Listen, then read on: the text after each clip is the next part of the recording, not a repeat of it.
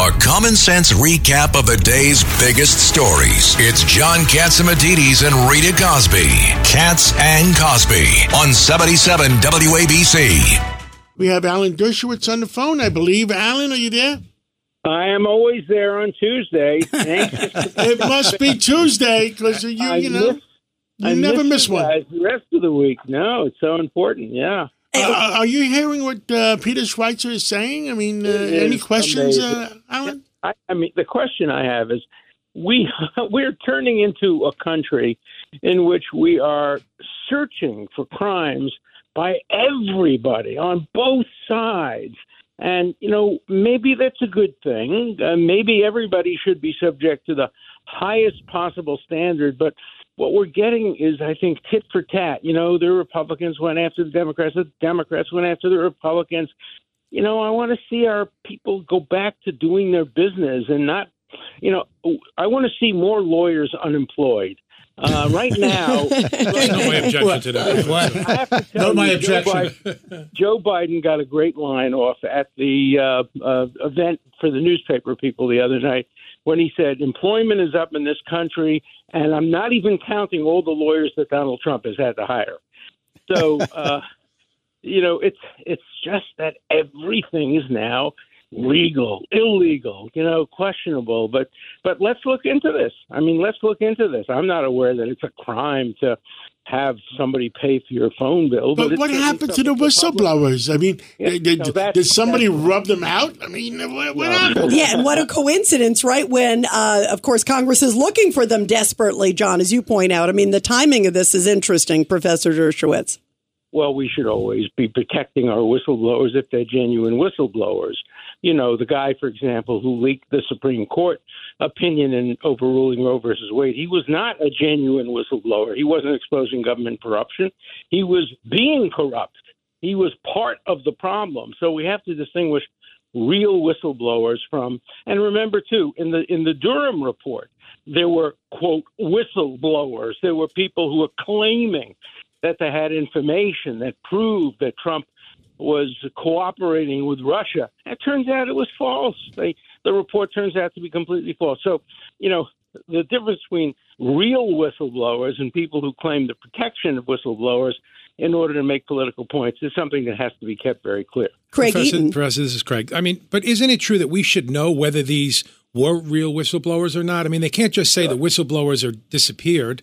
They should tell us they weren't good or they weren't truthful. Well, what happened to them? Or they got pressure within their agencies. Yeah, because it makes it suspect that now all of a sudden. Now? Well, wait. The IRS says they removed their whistleblowers. What does that mean? Yeah, well, this is amazing. They basically removed the whole team that was investigating the Hunter Biden taxes, right, Peter Schweitzer? They were doing too good of a job and they're not doing their job. We need some transparency. Yeah, what do you make, Peter Schweitzer? So what happened in 2018 was the IRS looked into the fact that Hunter Biden had taken in all this foreign income. We exposed it in Secret Empires in 2018. That sort of launched the grand jury, and you had this IRS investigation.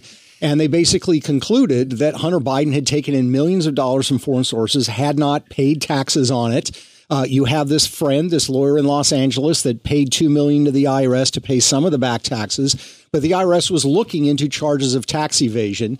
They went to congressional committees and complained that they believed there had been political interference from DOJ. I haven't seen the details, but this was the claim. And now, lo and behold, the IRS says we're going to remove the team from investigating Hunter Biden, who've been on it now for, 5 years.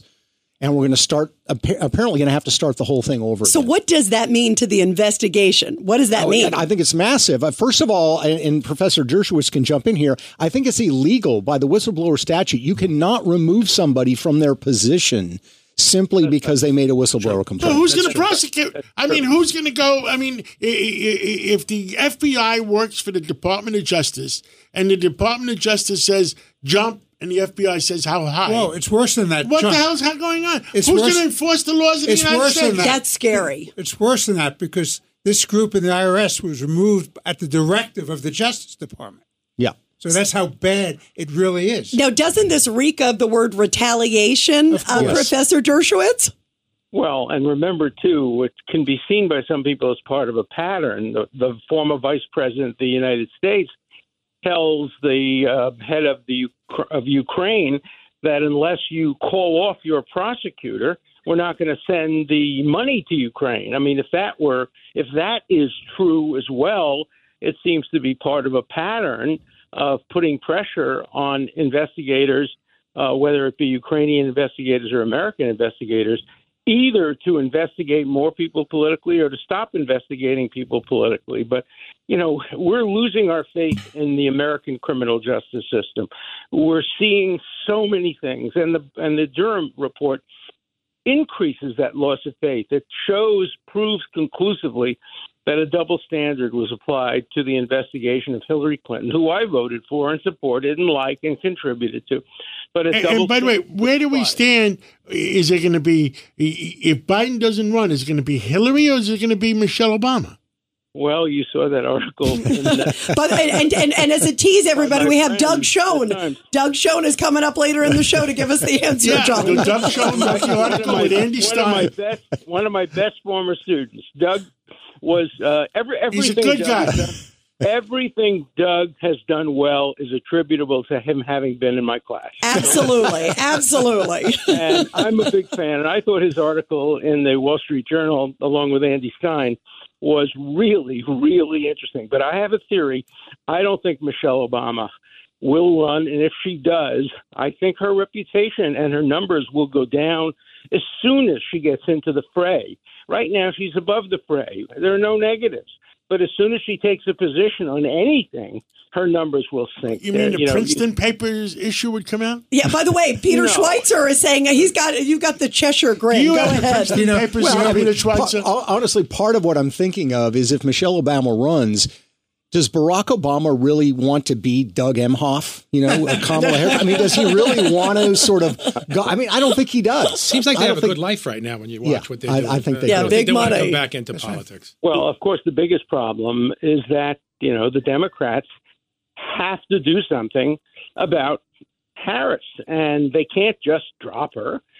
It will hurt a lot of their base. So they have to come up with, if they're going to substitute, they're going to have to come up with somebody who will be supported by their base, particularly the left base. And so I noticed Hillary Clinton sent out a tweet. I don't see too many tweets from her, but this morning she sent out a tweet. Did you see it, Peter? No, I didn't see it. What did she say? She said Peter Schweitzer is going to be in the studio. Oh, no. Didn't he do the book on Clinton Cash? That's what he said. I have to say the Durham report is kind of taking me down memory lane. And there were a lot of things that were going on. I didn't realize the book came out in 2015. And I read the Durham report. And it's my experience is kind of like a duck that looks very calm on the surface, but underneath it's pedaling furiously. I got a call from an FBI agent in the New York office in 2015 saying, hey, interesting book. We're going to kind of look around. I had no idea that they ended up having 3 field offices look at this. And to Professor Dershowitz's point, in the case of Clinton Cash, my book, yes, it's journalism, as they said, in legal sense, it's hearsay, right? I don't have any direct evidence that I participated or saw anything. But at least in my case, it was information that was public record. It was transfer of money. It was, I would argue, a pattern of behavior. It was timing. When it comes to the Russia collusion thing, it was an anonymous dossier that nobody wanted to claim, that had no public sourcing. There was allegations, but nothing. It was a total fabrication. Yes. And that's the shameful part. That's the part that they actually went before the court and basically lied or misrepresented and said this is accurate, right, Judge? By the way, it's not just a court. It's a court that only hears one side, and therefore it's doubly important for the government to be accurate because there's no other side to correct them. But, you and I have something in common. Your book obviously was validated by the Durham report. So was mine, Get Trump. I mean, the whole thesis of Get Trump is that there's been a double standard applied.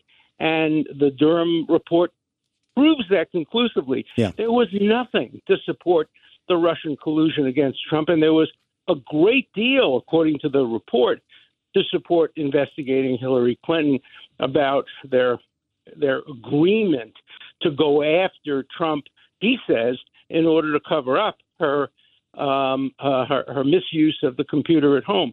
So this should be the beginning of an investigation. I'm glad that the House is looking into this. I'm glad the House is calling Durham, and I hope this is the beginning, not the end, of a quest for truth. And Alan, by the way, Alan, also, we have 1 minute left. Anything you want to tell everybody? What I want to tell everybody is we have to get back to a time when law enforcement is objective and neutral, when people like Bob Morgenthau were the head of the U.S. Attorney's office. And respected by everybody. Yes, Yeah. and apolitical. The U.S. Attorney, who is now the head of the Boston office, has just been forced to resign because she was found at a fundraising event, which is illegal under the Hatch Act. So much politicizing of criminal justice is occurring. We just have to get back to a time when people have faith in the justice system. That we've lost it. Yeah, sad, very sad. By the way, everybody, I also want to read, this is, John, this is the tweet that Hillary Clinton put out. She put, if MAGA Republicans force a default, she's talking, of course, about the debt ceiling, the catastrophic consequences for our economy, and she lists it over and over. It is interesting. What do you, Peter, you're smiling. Is she trying to get in the fray Sounds again? like a candidate. Yes. I think she's feeling the waters a little bit. And the thing you have to remember about the Clintons, and they do obviously have, I think, an interest in advancing their political agenda, but also their entire business in terms of speaking fees, in terms of raising money for the Clinton Foundation, is directly correlated to her political career. Remember when she lost in 2016, within 2 years, the Clinton Foundation donors were down 75%. Wow. So if they, and Bill's speaking fees are way down. So, I mean, if you want to be relevant, this is the way you become relevant. It shows you something that these foundations, like the Clinton Foundation, the people who contribute to them contribute to these foundations, not necessarily to do good, but to get access. Yes. They want to piss with the large dogs. I love that. That's a great analogy. Thank you, Alan Dershowitz. Professor, We're going to thank take you. a break. Pleasure. And Always a pleasure. Alan, we'll talk to you again soon.